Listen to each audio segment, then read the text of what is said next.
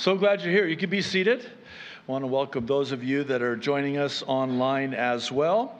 Real quick, before we get started, I want to, by way of a reminder, let you know that 7 p.m. this upcoming Tuesday here in the sanctuary, we're going to have our prayer meeting. We would really encourage you to come and join with us if you're able. I know you'll be blessed if you do. So, we're going to get right to it. A lot to get to today. Really looking forward to what the Lord has for us. We're going verse by verse through 2 Peter, and today our text is chapter 2, verses 14 through 16. So I'll ask you to turn there if you're not there already, and then once you do, if you're able, stand, follow along with me as I read. If not, where you're seated is just fine, and if preferable. Verse 14, the Apostle Peter, continuing in regards to these false teachers, with eyes full of adultery, they never stop sinning. They seduce the unstable. They are experts in greed, an accursed brood. They, verse 15, have left the straight way and wandered off to follow the way of Balaam, son of Beor, who loved the wages of wickedness. But he was rebuked for his wrongdoing by a donkey, a beast without speech, who don't get ahead of me, who spoke with the man's voice and restrained the prophet's madness. Let's pray, if you would please join with me. Father in heaven, thank you so much, Lord. Lord, this is our time with you, with each other in fellowship, worship, and now your word. And Lord, we're so thankful to you for your word and our time together today in your word. But Lord, unless the Holy Spirit teaches us and speaks in that still small voice, we're not going to see what it is that you want to show to us, nor are we going to hear what it is that you want to speak to us. So Lord, will you speak as only you can and are always so faithful to?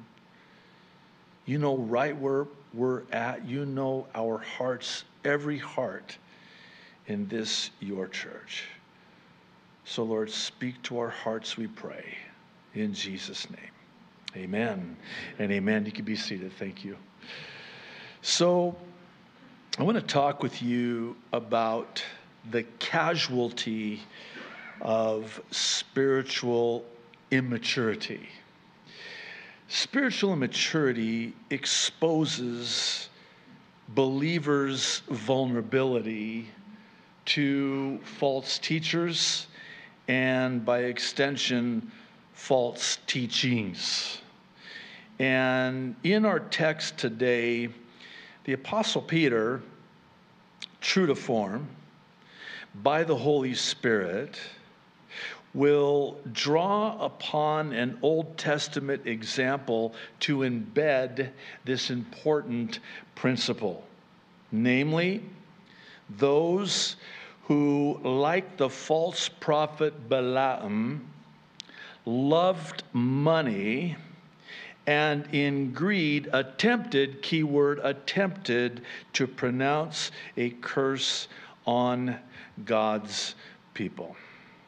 Now, we're going to come back to him and this at the conclusion of our time together, but it is of paramount importance that we understand the needless casualties resulting from what Balaam taught Balak to do. Now, we're going to see, as Peter refers to it here, the greed of Balaam, and in Revelation, it's the doctrine of Balaam. And by the way, today's update was in concert with and goes together with today's teaching in 2 Peter. And this by way of what we're going to see shortly, the letter to the church of Pergamos, because there Jesus has John write to that church about this Balaam, and here Peter does the same thing. So again, we'll come back to that, but I'm going to approach the text by first addressing who it is that Peter is talking about and who it is that Peter is talking to, and perhaps more importantly, why. So let's start with who he's talking about. I found 10 characteristics. You might find more, but 10. The first of which is those who have eyes full of adultery. These are the people that have this insatiable lust of the flesh. They're probably in church looking for women to prey on. Don't look at the person sitting next to you. In fact, don't do that for the next 9 either. But this is very descriptive, isn't it? That Peter is giving us this detail by which to identify these false teachers. The second one is they are those who never stop sinning. Now, wait a minute. You mean you could stop sinning? No. We will always sin in these tents, these bodies, this flesh, this fallen world. What this is referring to by saying that they never stop sinning is that they have an unregenerated inability to sin less. Stay with me. When you're regenerated by the power of the Holy Spirit indwelling you as a born-again believer, born again of the Spirit of God, it's not that you're sinless, it's that you sin less. Not more.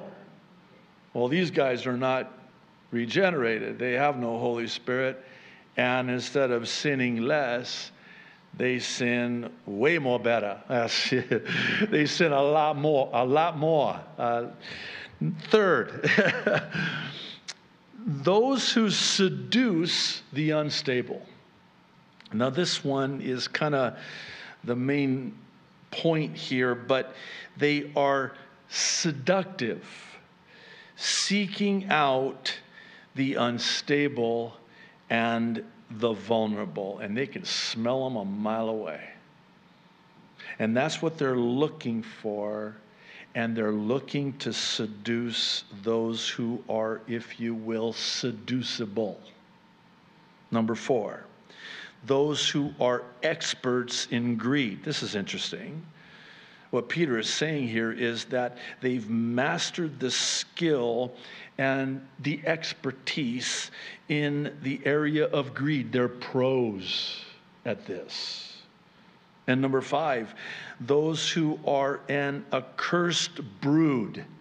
This carries with it the idea of those who have brought upon themselves a curse, and they are as such cursed. Number 6, I'm going through these quickly because we've got 10 more.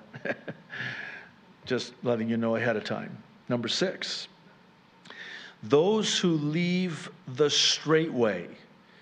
These are those who, this is deliberate, by the way, they have chosen to leave the right path. And this is in concert with number 7, those who wander the wrong way. They know the difference between right and wrong, and they've chosen the wrong path. And they wander knowingly down the wrong path, having deliberately chosen to leave the right path. Number 8, they are those who lead others astray. This is actually their whole purpose. They have an agenda. They have a desire, a strong desire to lead others down their wrong path. And number 9, those who follow the way of greed like Balaam. These are those who have been seduced by greed and they are those who pursue ill-gotten gain. Simply put, they're all about the money, which is number 10. They love wicked wages. They're given over to a love of money, which Paul, writing to Timothy, says is the root of all kinds of evil. Not money, the love of money. Money is neutral. Money can do good things and money can do evil things. It's neutral. It's not the money, it's what you do with the money. And if you love money, then that is the root of all kinds of evil. So that's who he's talking about. Now, why is it important that we understand that this is specifically who he's talking about? Two reasons. Number one, they're not Christians. Oh, they're in the church with Christians, as we're going to see in a moment. They talk like Christians. They've got the lingo down. They kind of look like Christians. Have you seen their Bible? They got a fish on the back of their car. Come on. No, they're tares among the wheat, goats among the sheep. And they're false. And they're wreaking havoc and doing untold damage to the church.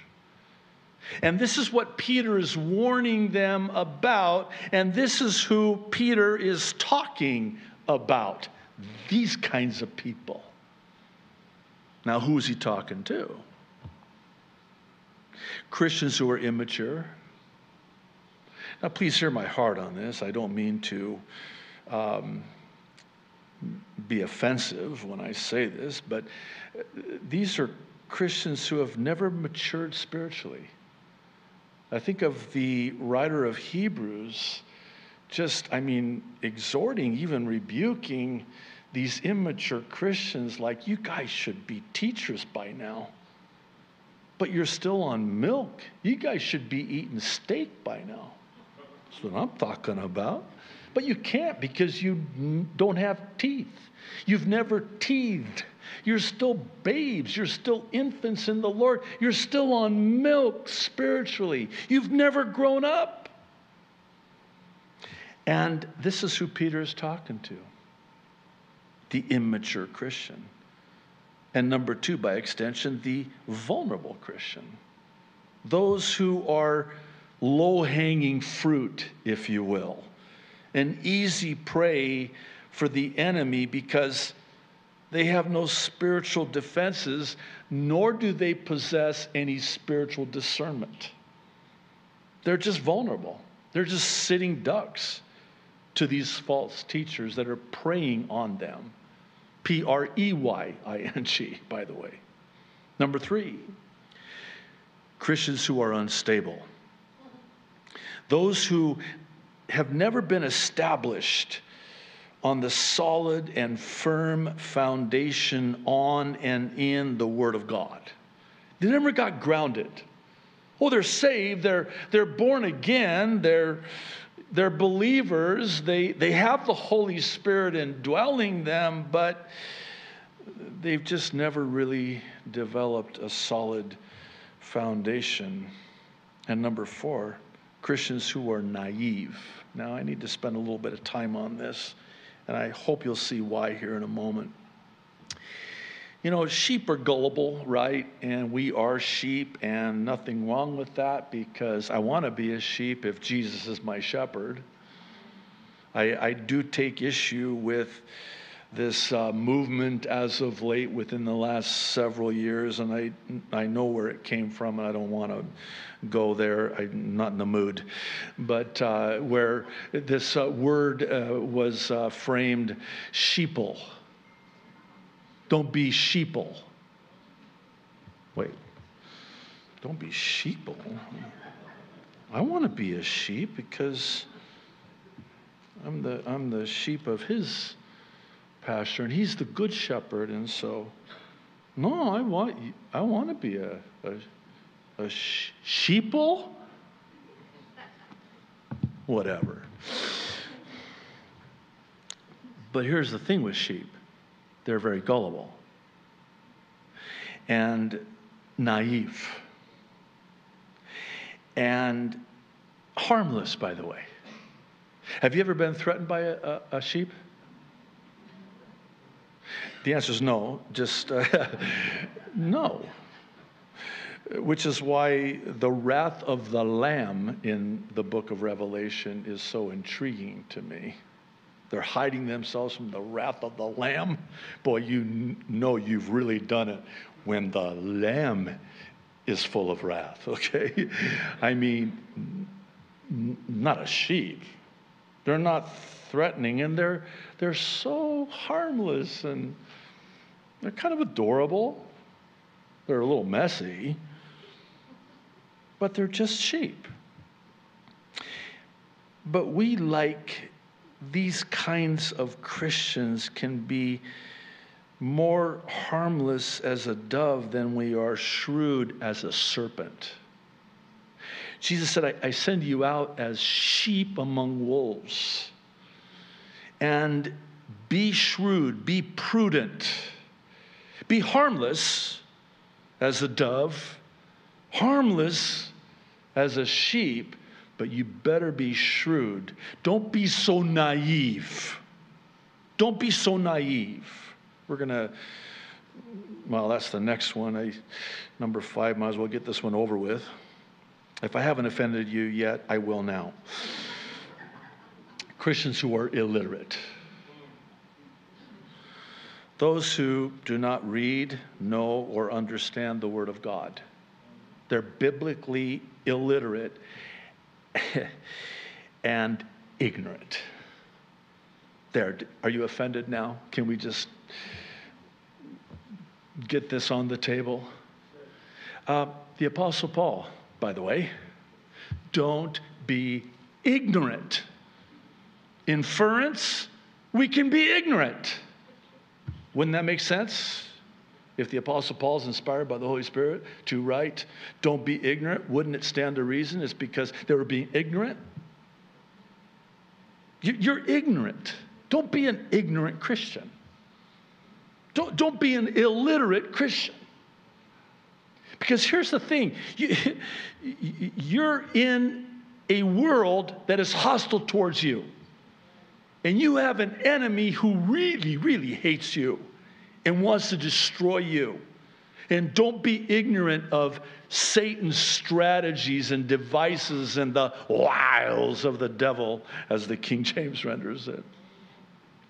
But we're so trusting as Christians. And let's take this church setting, for example, and just bear with me. The leadership and the staff and the elders and the pastors. One of the things that we're on guard all the time for is this is a public assembly, an assembling together, okay? But it's also a magnet. Because we want to envelop and welcome and embrace and love on people, and wolves love that. So they put on their sheep suit, try to slip in unaware, under the radar, with their Bibles, to look like they're one of us, but they're not. And when it comes to being biblically ignorant and illiterate, all they have to do, and they're good at it, they're better at it than we are, sadly, in some cases. All they have to do is just take some scripture or passage just a little bit out of context. And we're like, oh, I didn't know that. They got you. You ignorant fool. Okay, I'm sorry. I took it too far, maybe. They got you. Shame on you. So please, don't misunderstand. I'm not talking about the new believer who's just come to Christ. You are an infant in Christ. Can I just say, enjoy it while it lasts? Because it gets much more complicated as you get older. But just enjoy. You're on fire for the Lord. You're in love with the Lord. You've just come to the Lord. It's like, praise the Lord. And, I'm not talking about that. I'm talking about somebody that came to Christ but never grew up.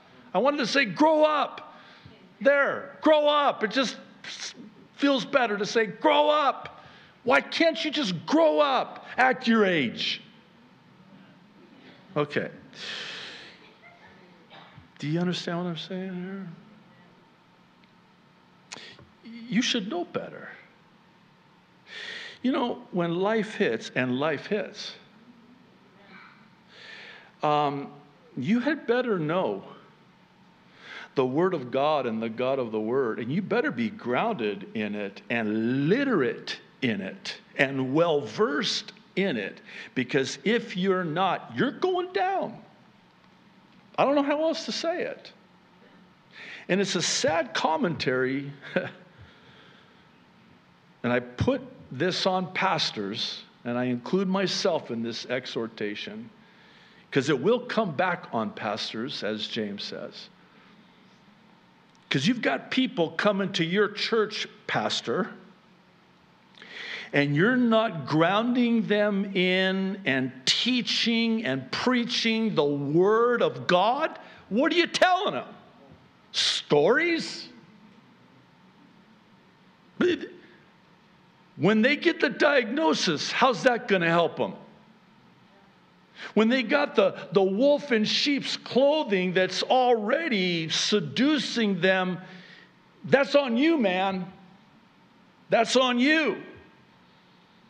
When they get the call that every parent dreads about their son or daughter, and you've not taught them the Word of God, the Word of life, that's on you. They're illiterate. They don't know what to do. They're vulnerable, and I'll say it one more time, ignorant. Number 6, Christians who are worldly. These are those who still have an attraction to and an appetite for this world and the things of this world. It's a proclivity. It's a bent. They still have this attraction to the world. They've not lost their lives in this world. They're still friends with this world, as James says, which means you're at enmity with God, and it's also spiritual adultery. They haven't unfriended the world on social media. They've accepted the friend requests from the world, and they're friends with the world. No, we're the church, we're the Christian in the world, but the world should not be in us. And that's who Peter is talking to, is the Christian who has allowed the world to come in. Number 7, Christians who are discontent. These are those who are not godly with contentment, which Paul, again, in the context of this love of money, chapter 6, godliness with contentment is great gain. They're not content in Christ. These are the kind of Christians that are always looking for the next thing.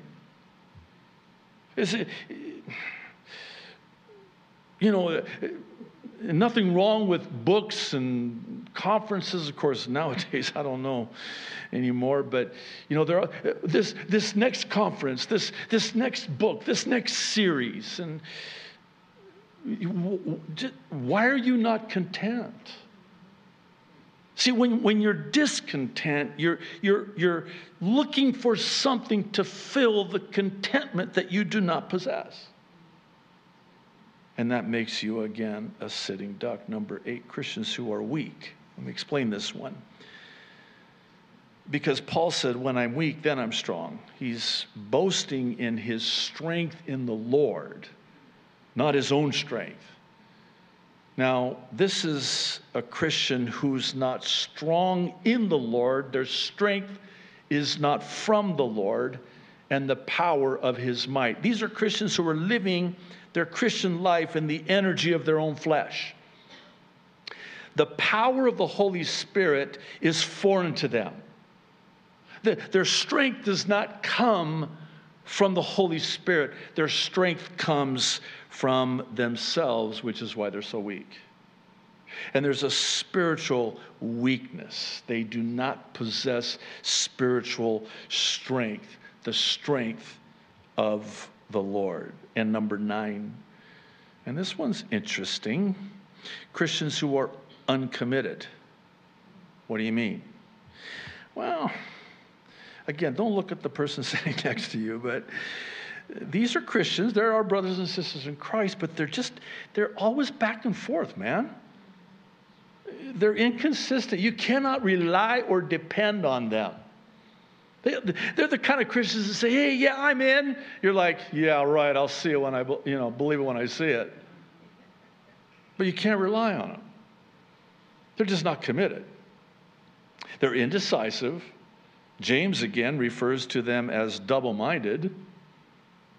They're riddled with doubt, tossed about. They're just not committed. There's no commitment. And by the way, commitment plays a role not in salvation, that's by grace, but sanctification. There's a commitment. When we commit our lives to him, surrender our lives to him. I'm not ready to commit yet. Yeah, I'm kind of undecided. I need to think about it.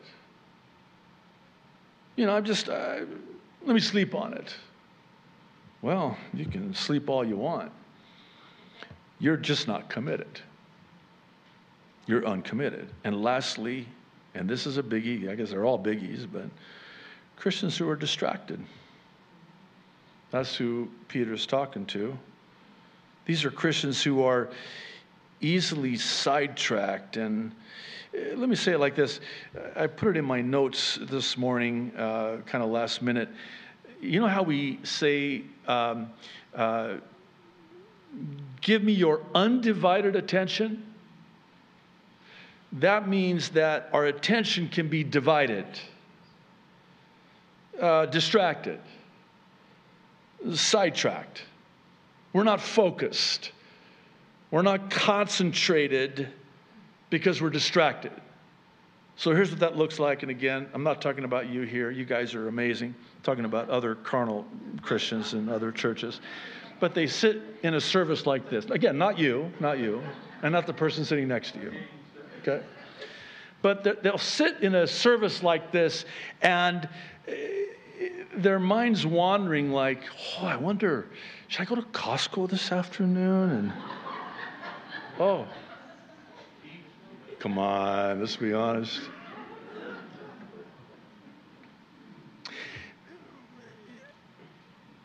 It's not funny, but they have clinical, it's always they. I'd like to meet they someday, right?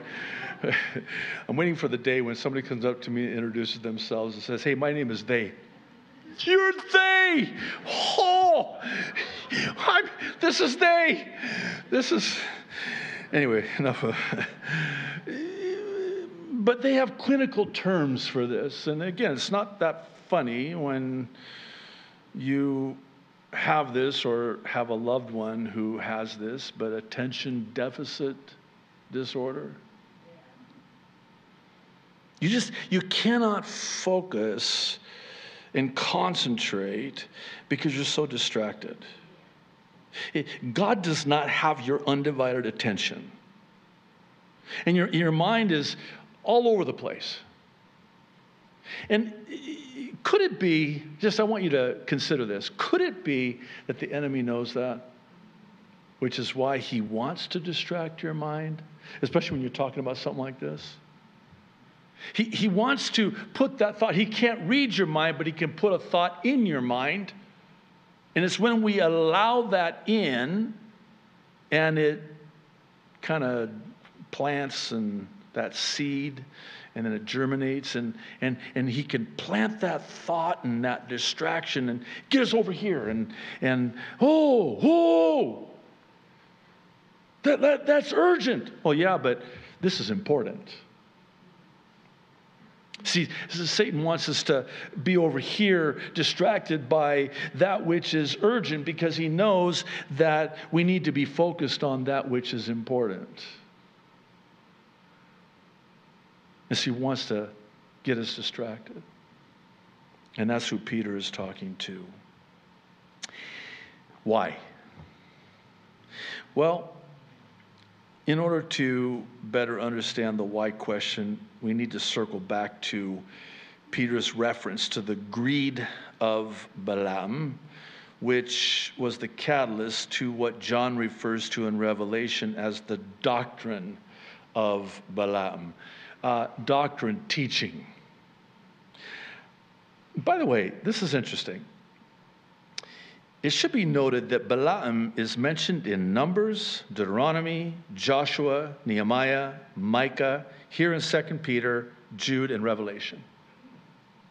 One commentator observed that Balaam is talked about more in Scripture than Mary, the birth mother of the Savior of the world. And there's a reason he is.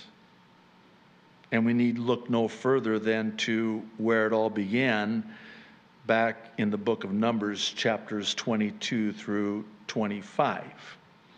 It all started with Balak, the king of the Moabites, being threatened by the numbers of the Israelites. So this prompted Balak, who was motivated by fear, to hire Balaam, who was motivated by greed. And there's an enormous amount of money involved, appealing to Balaam's greed, which is why he agreed. Did you like that play on words? I did that first service. It went over better. But his greed is what made him agree to curse the Israelites. But the problem is he can't curse them.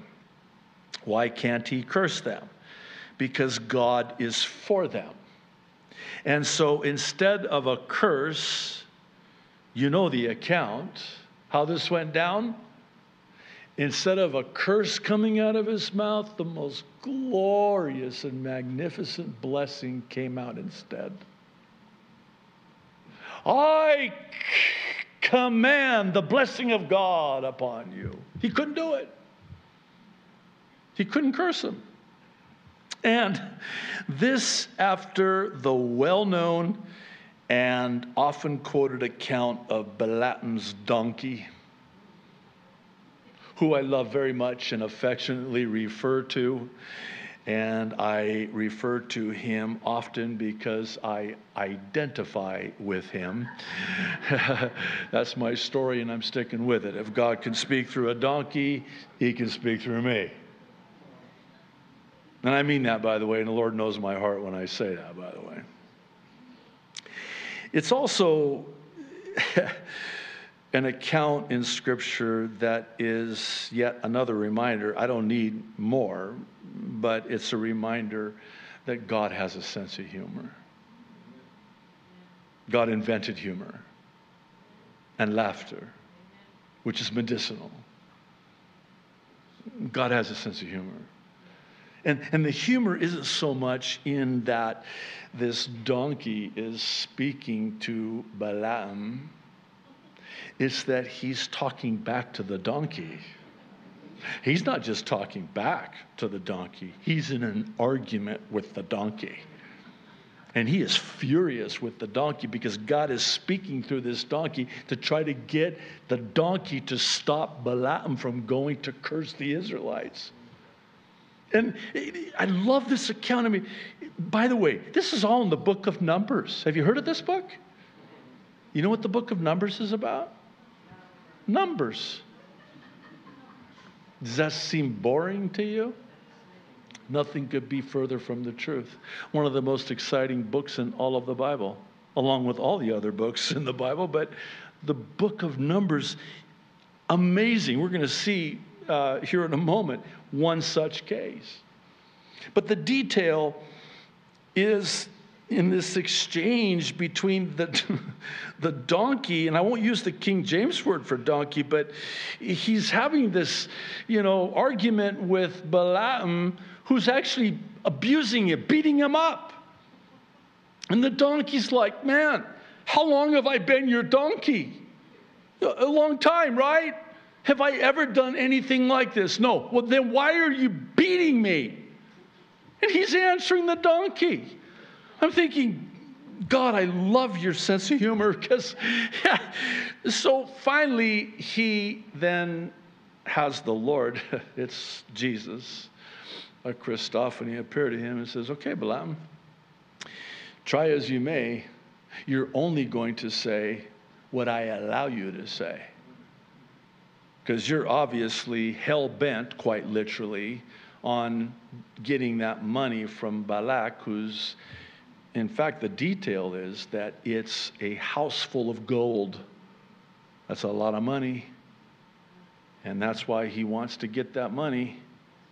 So he says, okay, you greedy, I'll let you fill in the blank on that one. Go ahead, but you're only going to say what I let you say. So he fails to curse the Israelites. And the reason he fails is one of the most fascinating in the entirety of Scripture. And here's why.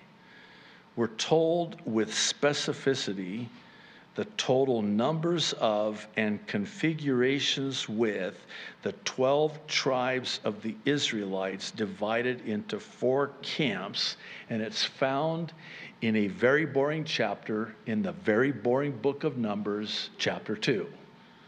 I can pretty much rest assured, venture to say that none of you have any verse in Numbers chapter 2 as a life verse. And the numbers of the Israelites to the north were, wow, that's my life verse, man. No, it's all a list, very specific, of the 12 tribes of Israel, arranged, configured in 4 camps, with the tabernacle right in the center. Now, why is that important? Well, we're told that the totals of all the tribes, with the exception of the Levites, the priestly tribe, who were numbered according to their armies, came in at 603,550. Wow, Pastor, praise the Lord. That's so exciting. Why do I need to know that? Oh, you need to know that because this is what Balaam would have seen. You've got the tabernacle in the center. John 1:14. The Word became flesh and tabernacled amongst us, in the midst of us, becoming one of us. Even the tabernacle, our study of the tabernacle was just so fascinating. 3 sections, the Trinity. 7 furnishings, the number of completion, the Holy of Holies in the shape of a cross. The tabernacle, and subsequently the temple. The camps of the Israelites. Why the specificity with the numbers? Because that camp was further down, more numbers. That would have made that one longer. This one was a little bit shorter at the top, and then off to the sides are pretty much the same. That's the cross. Before the Roman cross had even been invented. And that's why Balaam, try as he may, could not curse them. Because of the cross and because of the Christ. This is Romans 8:1. There is therefore now no curse, no condemnation for those that are in Christ Jesus. Everything points to the person of Jesus Christ and the finished work on the cross by Jesus Christ. From the very beginning all the way through, the scriptures testify of me, Jesus said. You search the scriptures and you stand there and you're looking at the fulfillment of everything that you're searching the scriptures for. I was there in Genesis 1:1. I'm losing my breath. Let me catch my breath. You know, the priests, when they would do the wave offering, right? And this is not the wave offering. The wave offering, like this, shape of a cross, a type, a picture, a foreshadow of the coming Christ, who would take upon him the curse of sin. So it's already been paid for.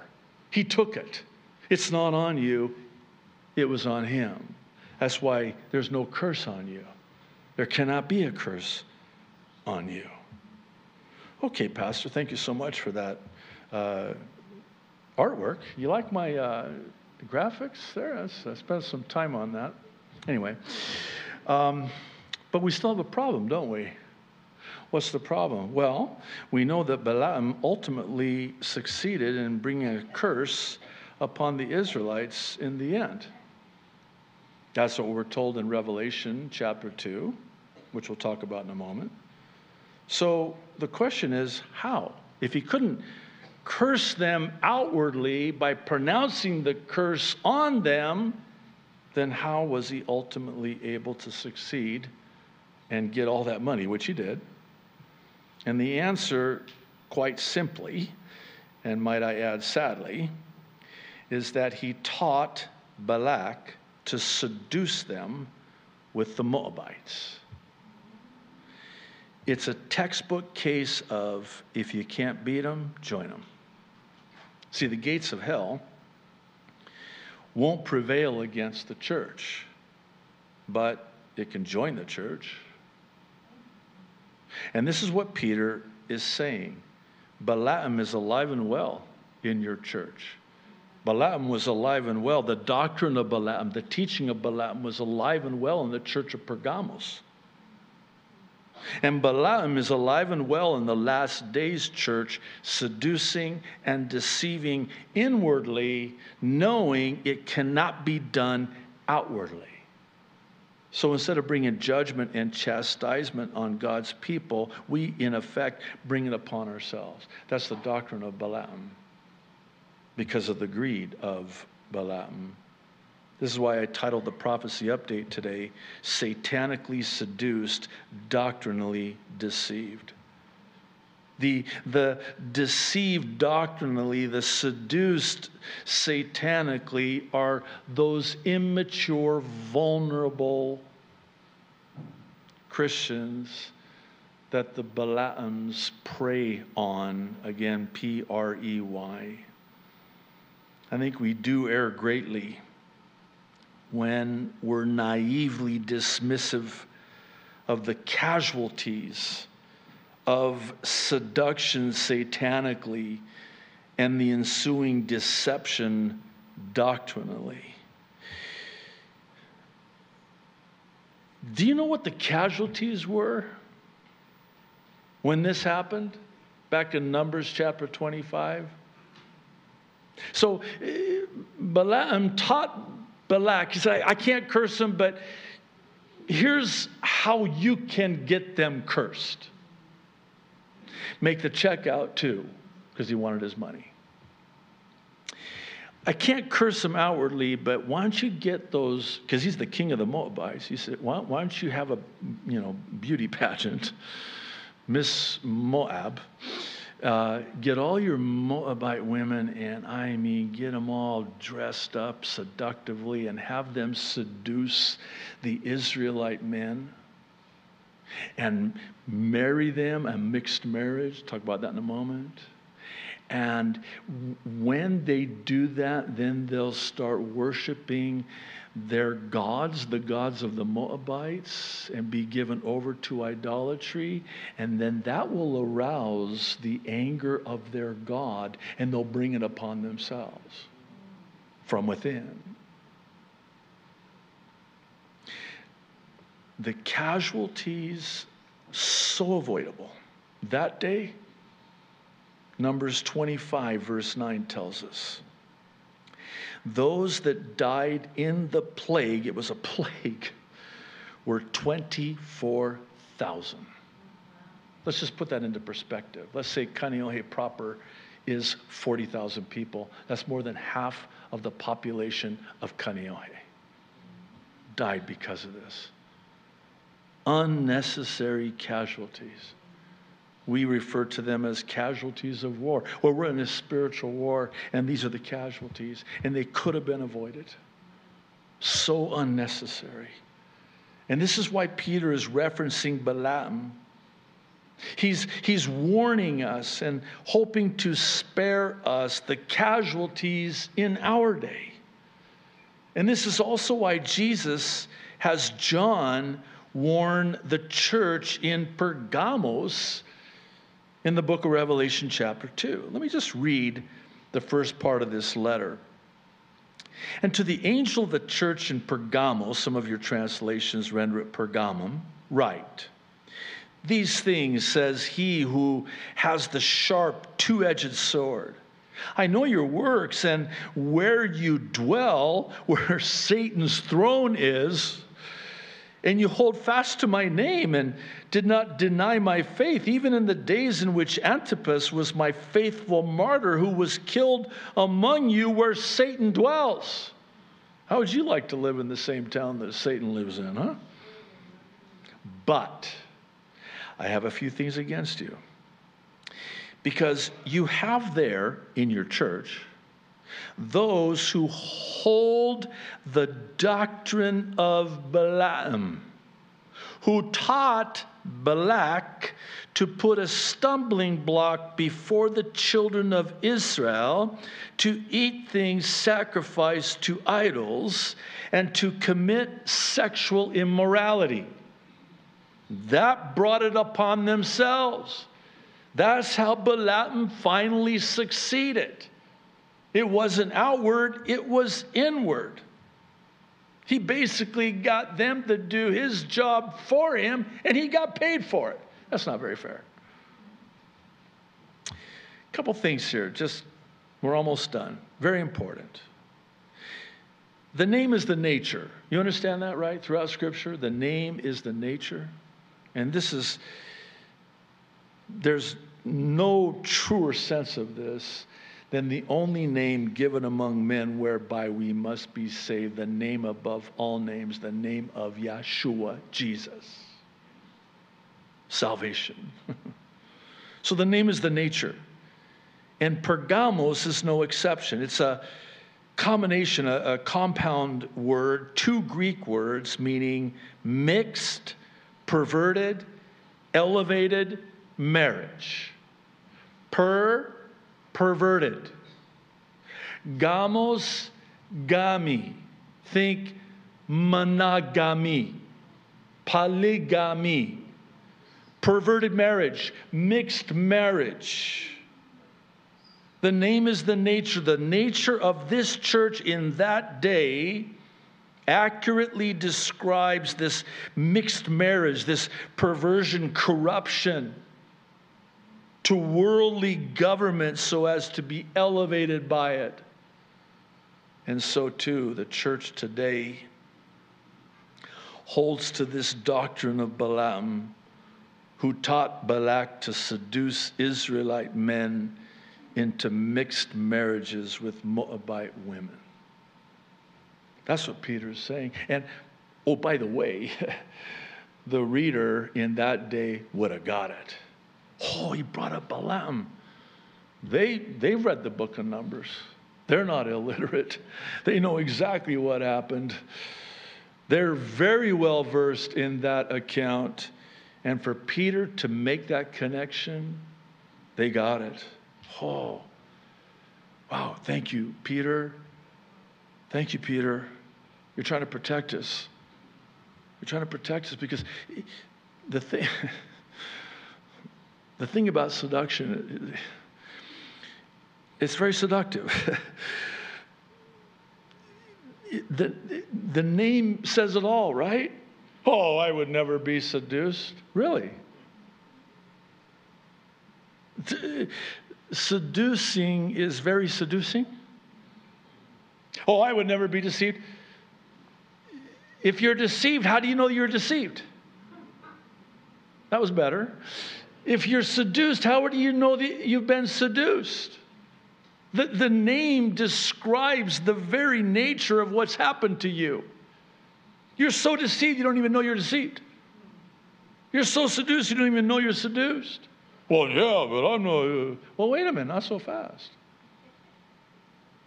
Would you agree with me that the church today is in the condition it's in because of this?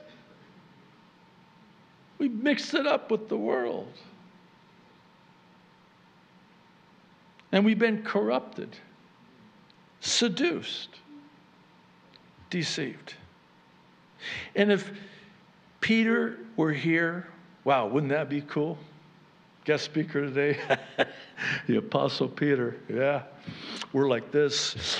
If Peter were here today standing behind this pulpit, as is my privilege to do every week, he would say to us who have ears to hear what the Spirit is saying to the church, be on guard. Don't let your guard down. These Moabites, these false teachers, these false teachings. I'm tempted to give you an example, just real quick if you don't mind. This is a biggie.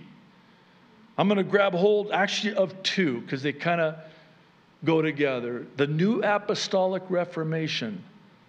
It is a false teaching that teaches that Christians have to take over all areas of society before Jesus can come back. That is not biblical. That is a false teaching. And if you don't know the Word of God, you're going to fall for that and be seduced by that and deceived by that. And that's on you. It's not on me because I'm yelling at you every week and spitting and screaming, telling you not to fall for it.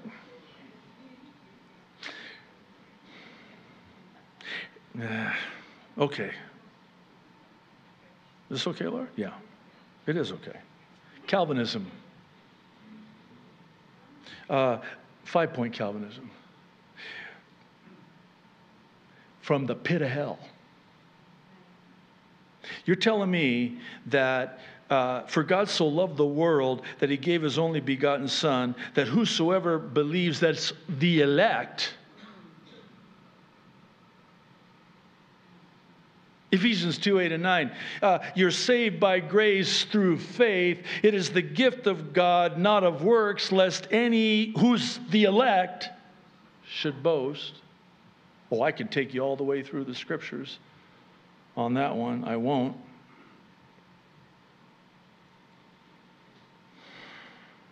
Cessationism. Excuse me? What'd you say? That the gifts of the Holy Spirit have ceased. They're not for today. You know, I forget who I was talking to, but that gets a little bit too dangerously close to the blasphemy of the Holy Spirit. Because what that says is that the gifts of the Holy Spirit ceased. They're not available. I don't have those. Oh, that ended with the church age, and you're grieving the Holy Spirit, certainly. You're potentially quenching the Holy Spirit, and I pray God you're not blaspheming the Holy Spirit. The gifts of the Holy cessationism. One more? I mean, while we're at it, I'm on a roll, right? Oh, there's a whole list of them. I won't do that to you. I won't do it to me. That's not good for me because I can do it. How about replacement theology? You know what that is? That's this false teaching, demonic doctrine. You know, the devil has doctrine too. Doctrines of devils, 1 Timothy 4, verse 1. Seducing spirits and doctrines of devils. He has doctrine. It's demonic doctrine that people are following after and being deceived by. This is a demonic doctrine. This is of the devil. That the church replaces Israel as God's chosen people. That God is through with the Jew. That's replacement theology. Now, if I don't know my Bible, I'm like, we do? No, you don't. God is not through with the Jew. My Bible says he has an everlasting covenant with the Jew. You know what an everlasting covenant is? Thank you. It's a covenant that's everlasting, never ending.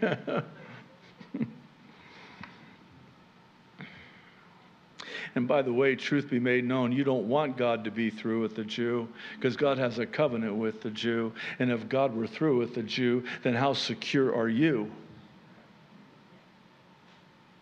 What do you mean? Well, we have a covenant. It's a new covenant. So if God's going to be through with the Jew, who he has a covenant with, and so too does God have a covenant with me and you, and if God is through with the Jew, then what's to say he's not going to be through with me and you too?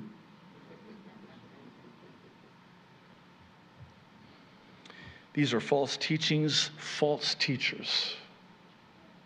And these are the people that Peter is warning us about. And he's speaking very specifically. I love, again, 1 Timothy 4, verse 1. The Spirit expressly speaketh. Explicitly, expressly, specifically. Did I get enough S's and spits in there? In other words, this is clear in no uncertain terms. There should be no question mark on it. That in the last days, people are going to fall away from the faith and pursue these seducing spirits and doctrines of devils. The implication is they're going to be alive and well and pronounced in the last days church, and they are. And it's heartbreaking. Okay, let's close. Some of you are saying, please, Jesus.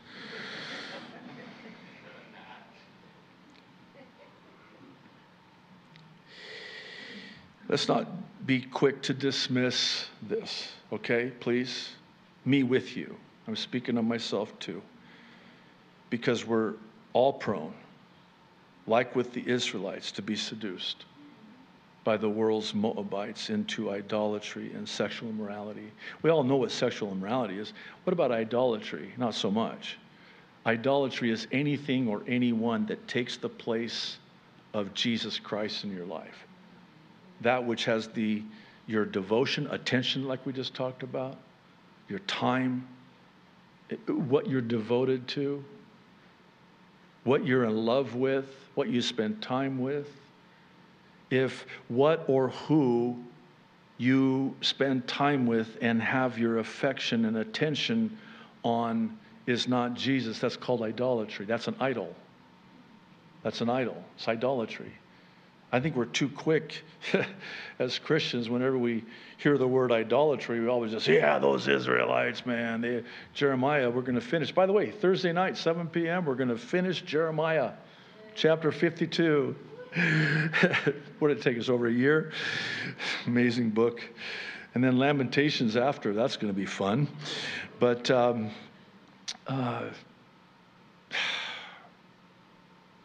Judah was taken into captivity for 70 years in Babylon because of idolatry. They were given over to the idolatry. And God's like, man, you guys like idols, do you? I'm going to send you to all expense paid trip to Babylon, idol capital of the world. You're going to get your fill of idols. And by the time I'm through with you, you'll want nothing to do with them. That's idolatry. And I think we're too quick as Christians in our day to look on the Israelites in that day and just assign idolatry to graven images. I don't have anything like that in my house. Might be in my garage. Oh, it might be mounted to the wall. I even have am I hitting too close to home now? That's an idol. It's called idolatry.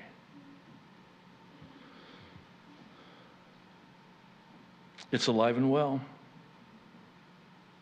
And the Balaams of this world will do everything stopping at nothing to this end. And it's for this reason that it's incumbent upon every Christian to be aware, be on guard of our vulnerabilities, growing in grace and maturing in Christ. Man shall not live by bread alone, but by every word that comes out of the mouth of God. You know, I think some of us are malnourished. No wonder we're so weak. We've not been strengthened and fed and nourished by the Word of God. So all the enemy has to do is snap his fingers, and down we go. But when you're strong in the Lord, in the power of His might, you've been nourished by the bread of life. Here comes the enemy. I've been expecting you. Actually, he won't even come because he knows. Just skip that address. He was in the Word. We're not getting him. Go down the street. In fact, if you're anything like me, you just give him the address of... Anyway, that's bad. Love your neighbors. Just love your neighbors. Okay, that's the end of the sermon. Capono, come on up, and why don't you stand up again? These closings are very smooth, right? Very, been working on those still. Oh, Lord, thank you. This was interesting and intense in a way, but oh, Lord, thank you so much. This is a warning we need to take heed to. Oh, Lord, it's so subtle, isn't it? And I thank you for the Holy Spirit, the discernment of spirits. Lord, I thank you for your word of truth that exposes the false. I thank you for your word as a rock-solid foundation upon which to build our Christian lives, immovable. Lord, I don't think there's a one of us here that wants to be vulnerable. Please protect us, Lord. Protect our families, our children, our marriages, our church family. Please protect us, Lord. May this never be found in our midst, in this, your church. I know you love this body of believers so much, more than I ever could. And you're so protective of us, this little church here on the windward side of the island. So, Lord, I thank you. Please, God, let us take this to heart and take heed to this, because it's a matter of life and death, really. Thank you, Lord. We love you so much. In Jesus' name, amen.